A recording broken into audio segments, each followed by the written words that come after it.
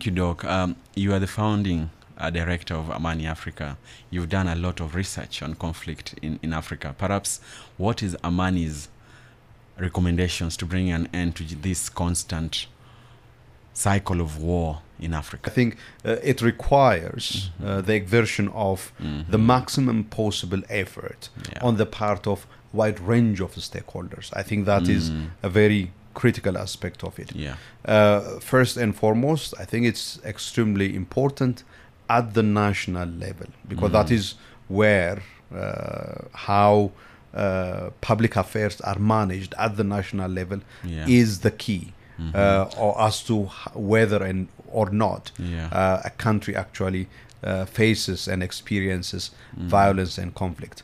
So the need for having national governance systems that are effective, that are able to deliver on social services, that are responsive to the needs and demands of the wider public, that serve the public equally.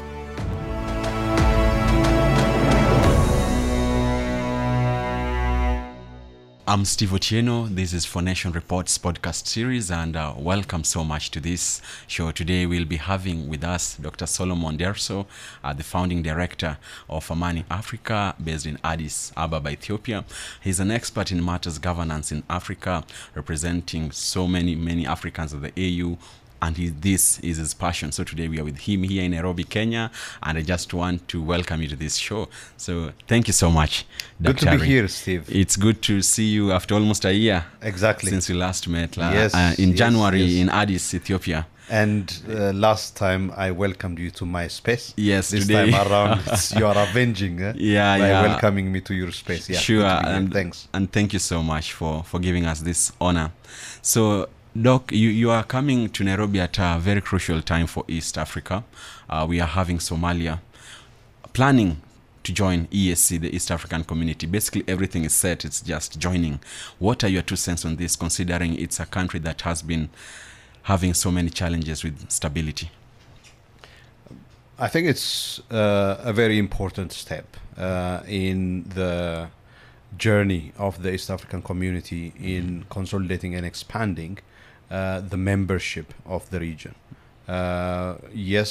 Somalia has been struggling with conflict for a few decades now, but with the support of the African Union, with the deployment of the African Union mission in Somalia, and with the political process supported by neighboring countries as well as IGAD and the UN, Somalia is in a much better place today than, for example, a decade ago. And this progress that Somalia had achieved obviously is fragile. We still have Al-Shabaab and the fight against Al-Shabaab. Political consolidation is still fragile. So there is still a long way to go in terms of overcoming this challenge for Somalia. But the integration of Somalia into the East African Community can also help in bringing a much needed mobilization of support and political engagement from the wider East African community to help overcome the crisis in Somalia, and ultimately, of course, bring in the market that also Somalia has into the East African community. Wow. Thank you for that. And they're struggling with stability. That's why AU deployed so many soldiers there. There have been plans to have a drawdown from as early as last year. To date, not yet effected. Do you think Somalia is ready for a drawdown? Look, all indications are that the process for winding down the African Union troops from Somalia and handing over security responsibility to Somali security forces is not yet fully in place, right? The drawdown has been organized in different phases. Phase 1 drawdown was extended for 6 months. Phase 2 drawdown also as a result of the setback that the Somali government faced in the fight against Al-Shabaab has been extended, basically what they call a 3 months pause, technical pause. So you have a total of 9 months slowing down of the drawdown process. At the same time, I mean, that is indicative of the fact that we haven't made enough progress in terms of 2 things. The Somali security forces are fighting Al-Shabaab in order to liberate areas that are still under the stronghold of Al-Shabaab, right? At the same time, they have also to take over responsibilities from ATMIS troops. So they are basically stretched in that sense. This responsibility, assuming full responsibility for security, while at the same time fighting, basically have stretched them. So one of the things that needs to happen is basically to find a way of extending the presence of ATMIS forces until such time that the capacity of Somali security forces is consolidated and they are able to mobilize enough soldiers, both at the national and the federal state levels, that would then be able to be the ones taking over responsibility for Somalia's security. So there is some time that is required in order to facilitate these critical steps that would make it possible for Somali security force to take over and for ATMIS forces then to vacate and withdraw. Okay. And perhaps, is there a danger in always having these drawdowns postponed? What will it look like in the long term if a year goes to 2 or 3? Will Somalia ever be stable on its own? Look, there are a few things that obviously need to happen. One of them have to do with the consolidation of the security infrastructure of Somalia. Because ultimately, for Somalia, as well as the region, the most important aspect is the fact that Somalia is able to assume full responsibility for security. It is then that both Somalia and the region can be able to work together in narrowing down the space and ultimately squeezing out Al-Shabaab from Somalia and the region. That is extremely important. Second, and not any less important, perhaps more important, is having a clear strategy that would consist of enhancing legitimate local governance structures that would provide the requisite security, justice, and other public services for communities who have been affected and have been under the stronghold of Al-Shabaab, without such kind of creating and rolling out local government structures that are legitimate and able to deliver those services. There would still be a vacuum that groups like Al-Shabaab can easily take advantage of. That's why you need to have a very solid stabilization strategy that is focused on stabilizing regions through rolling out legitimate local government structures, as well as through reconciliation processes. Wow, thank you for that. Even before we seek to understand ending terrorism in Africa, perhaps what are the key drivers of conflict? In Southern Africa, relatively peaceful until 2017, Cabo Delgado. When you come to Kenya, it's been perennial since 2010. East Africa, in West, the Sahel is now even getting worse. So what are the key drivers, in your opinion, for conflict, especially armed conflict and terrorism in Africa? So there are an intersection of factors that actually contribute to the eruption and expansion of conflicts.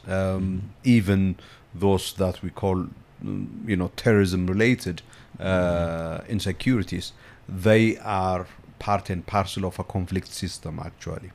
And these factors include obviously, first and foremost, bad governance that creates the conditions for breakdown of state-society relationship and the rupture of the social contract, where the state is not governed well, where the state is actually failing and unable to meet the its obligations towards its citizens. When you have pervasive socioeconomic and security deprivation,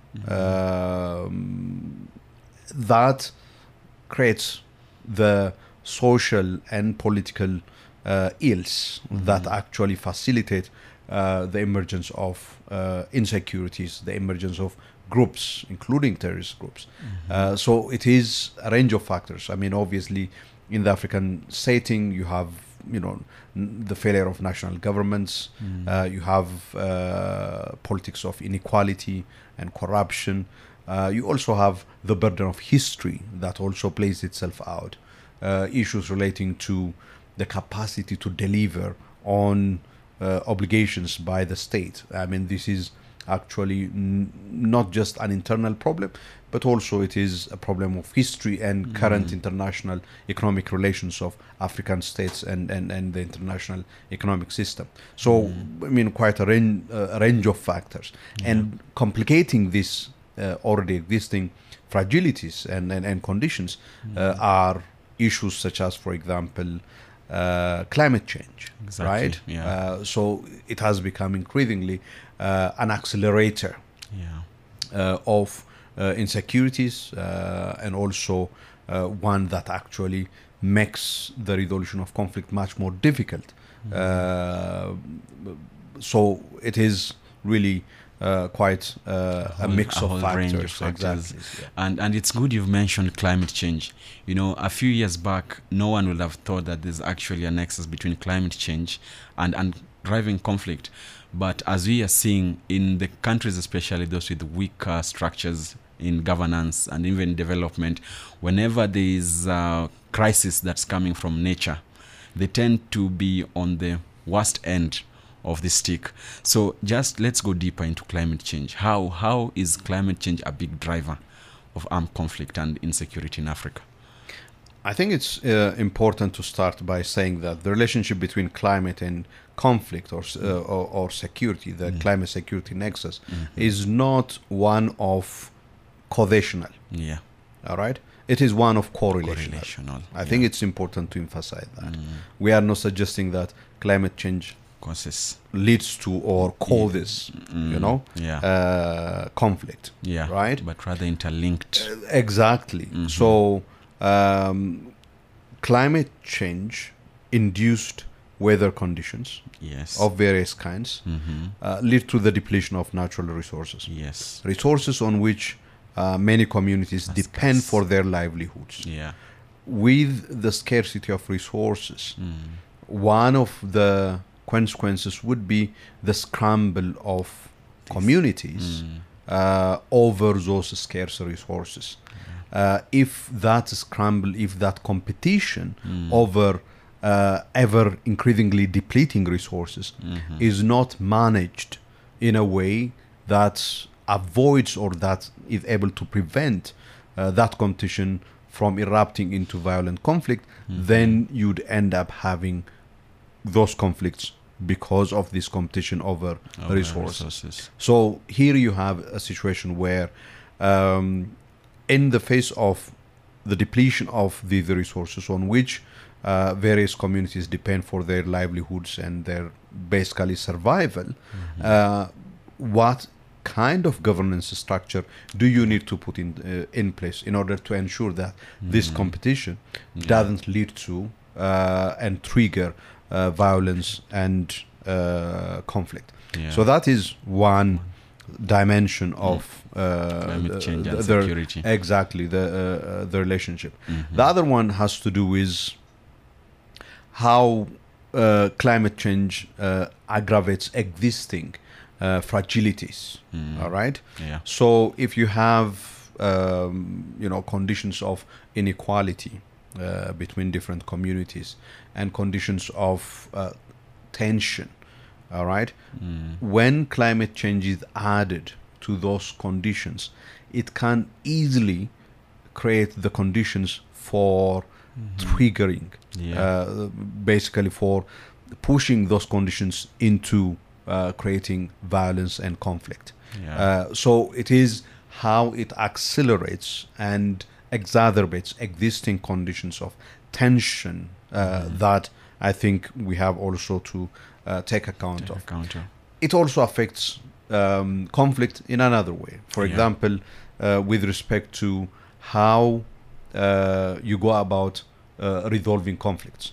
So climate change induced weather conditions, extreme weather conditions, can interfere with processes for resolving and settling conflicts. So basically, you wouldn't be able to, for example, with respect to the implementation of peace agreements. One of the factors that contributed to the delay in the effective implementation of the peace agreement in South Sudan is the various weather events involving flooding that led to displacement of people, and therefore making it difficult to engage meaningfully and fully, focusing fully on the implementation of the peace agreement. So you have also that dimension of the process, right? We have produced a dispatch, a video cast that tried to also explain the other way of the relationship. It's not just one directional, the relationship, that climate affects conflict. That's not the only dimension. Conflict also contributes or exacerbates the negative consequences of extreme weather events induced by climate change. So we have seen this playing itself out recently in the devastating flooding that took place in Derna, Libya. That you clearly see that the fact that Libya is already fragile and conflict-affected country meant that resources and attention was not invested in development of infrastructure. Actually, investing in refurbishing and also consolidating existing infrastructures. All right. So the fact that two dams were not maintained as they should have been, basically what it did was it turned that extreme weather condition into the catastrophe that it has become. So two things that you see there. First, the lack of investment in the maintenance of the two dams. Second, the lack of preparedness to even alert people on the line of fire, so to speak, as the floods were coming. Washing over. Exactly. So fragility and bad governance, as well as conflict, basically what they lead to is lack of investment in the maintenance of critical infrastructure, and not being able also to have the necessary early warning in order to enable communities to actually protect themselves and also get away from areas that that could have minimized the scale of the destruction and the loss of lives that happened in Derna. But the absence of that actually turned that really tragic flooding event into the catastrophe that Derna has turned into. It's true. Even in Kenya, we felt the brunt of climate change when people had to cross over from the Somalian border to our northern parts. And basically the first quarter of this year was full of killings in the northern parts of the country. And we see there's climate change. We see there's poor governance structures. We see there is movement of illicit goods, smuggling of guns.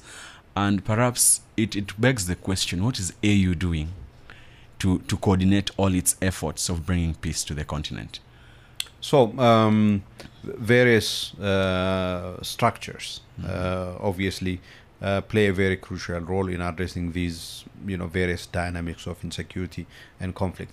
The African Union, as the continental policy-making body and platform for taking decisions, but also, investing in the prevention, management, and resolution of conflict, contributes to promoting security through various engagements. One of the forms of that engagement have to do with, for example, mediation, and through mediation interventions, the African Union can contribute to that. Yeah. Another one, which we mentioned earlier on with respect to Somalia, is the deployment of Troops. peacekeeping operations that enable national authorities to regain control over their territories, but also to create the space for national authorities and national stakeholders to engage in peacemaking and also national dialogue and reconciliation processes for fully restoring stability in the country concerned. These are the kinds of things that the African Union can bring to the table, basically mobilizing, if you like, the diplomatic, political, and peace and security instruments and resources from its membership, as well as from its engagement and partnership with international actors such as the United Nations. Those are the kinds of things that the African Union brings to the table. And thank you, Doc. You are the founding director of Amani Africa. You've done a lot of research on conflict in Africa. Perhaps what is Amani's recommendations to bring an end to this constant cycle of war in Africa? There is no, one-off solution, silver bullet for this ending conflict in Africa. Exactly, but I think it requires the exertion of the maximum possible effort on the part of wide range of stakeholders. I think that is a very critical aspect of it. First and foremost, I think it's extremely important at the national level, because that is where how public affairs are managed at the national level is the key, or as to whether or not a country actually faces and experiences violence and conflict. So the need for having national governance systems that are effective, that are able to deliver on social services, that are responsive to the needs and demands of the wider public, that serve the public equally, all right, without discrimination, that are clean. The existence of these are a prerequisite for preventing the eruption of conflict, for preventing insecurity in any country. And for this, understandably, national stakeholders, play or hold the lion's share of responsibility. We are talking about those who have been interested with the role of being in government, first and foremost. Much of the responsibility lies with them, because in holding the instruments of government and power, they have the most responsibility in order to work with other sectors of society to create those conditions that make it possible for the state to fulfill its obligations towards its citizens, and also, understandably, of course, to ensure that any points of grievances are effectively dealt with through political processes or through independent judicial processes. We need to have effective dispute settlement mechanisms that consist of political dimensions, for the political dimension of things, but also legal dimension of things, or extra legal dispute settlement mechanism. I think we need to have really very robust, credible, and trustworthy dispute settlement processes and mechanisms. The role of various actors in facilitating these is very crucial. And ultimately, of course, I think enhancing the effectiveness of the state in delivering social services, I think more than anything else, is very critical Very crucial. in deepening and consolidating that bond of relationship between state and society, in reaffirming and creating legitimate social contract between state and society. Those are extremely critical. At the continental level, of course, I think institutions like the African Union, they also bear responsibility in order to facilitate through the exercise of diplomatic, first and foremost, that is their DNA, diplomacy, built on really very fine technical competence, very dispassionate and impartial engagement with actors. Those are the kinds of requirements. Definitely. So in terms of really going about addressing the threat of conflicts on the continent, strategically speaking, you need to have a very sustained and robust strategy for resolving existing conflicts. So what are we doing with these existing conflicts? Do we have the kind of strategy and intervention? And are we intervening at the scale and speed that is required in order to contain the situation and create the conditions for its resolution? This is a very critical question. The second one is to ensure that no new conflicts erupt, and therefore investing in prevention measures. So those are the kinds of things that actually we try to work on and advocate, and indeed through our research work try to bring proposals on how these interventions can be mobilized. And our dear listener, you may not know, Dr. Solomon has a flight to catch, but is passionate about climate change, governance, and insecurity in Africa. So before he leaves, he'll have to tell us the discussion on climate financing. Africa, we emit the least but affected the worst. There has been calls, including by our President William Ruto, to have fair financial structures. But a day after he delivered his speech, the next day, most of the countries giving Africa loans voted against fair international financial structures. How much funding do we need, and who should pay for it to mitigate climate change effects in Africa? Quite, some countries actually, according to work done by UNECA and the African Union, some countries pay as much, double digit of their GDP in response to climate crisis.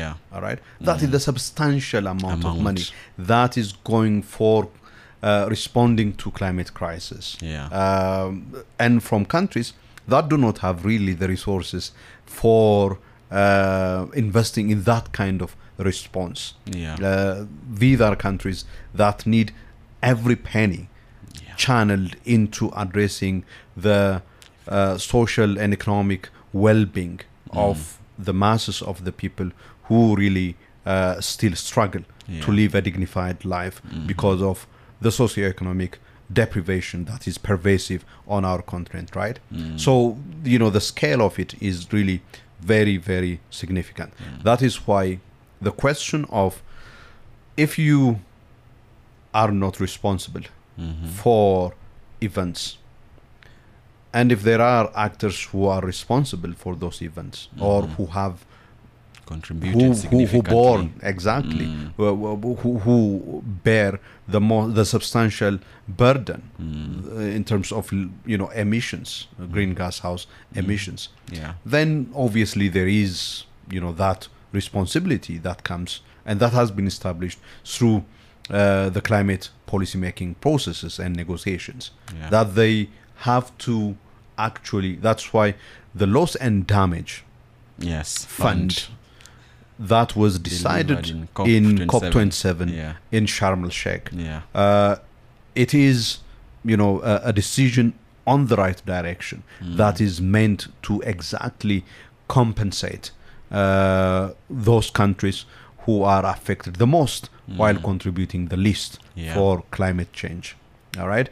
Where we have a problem in terms of really the question of the sourcing is, pledges are made by countries for example, the 100 billion Yes. US dollars pledge for financing adaptation. That hasn't been fulfilled.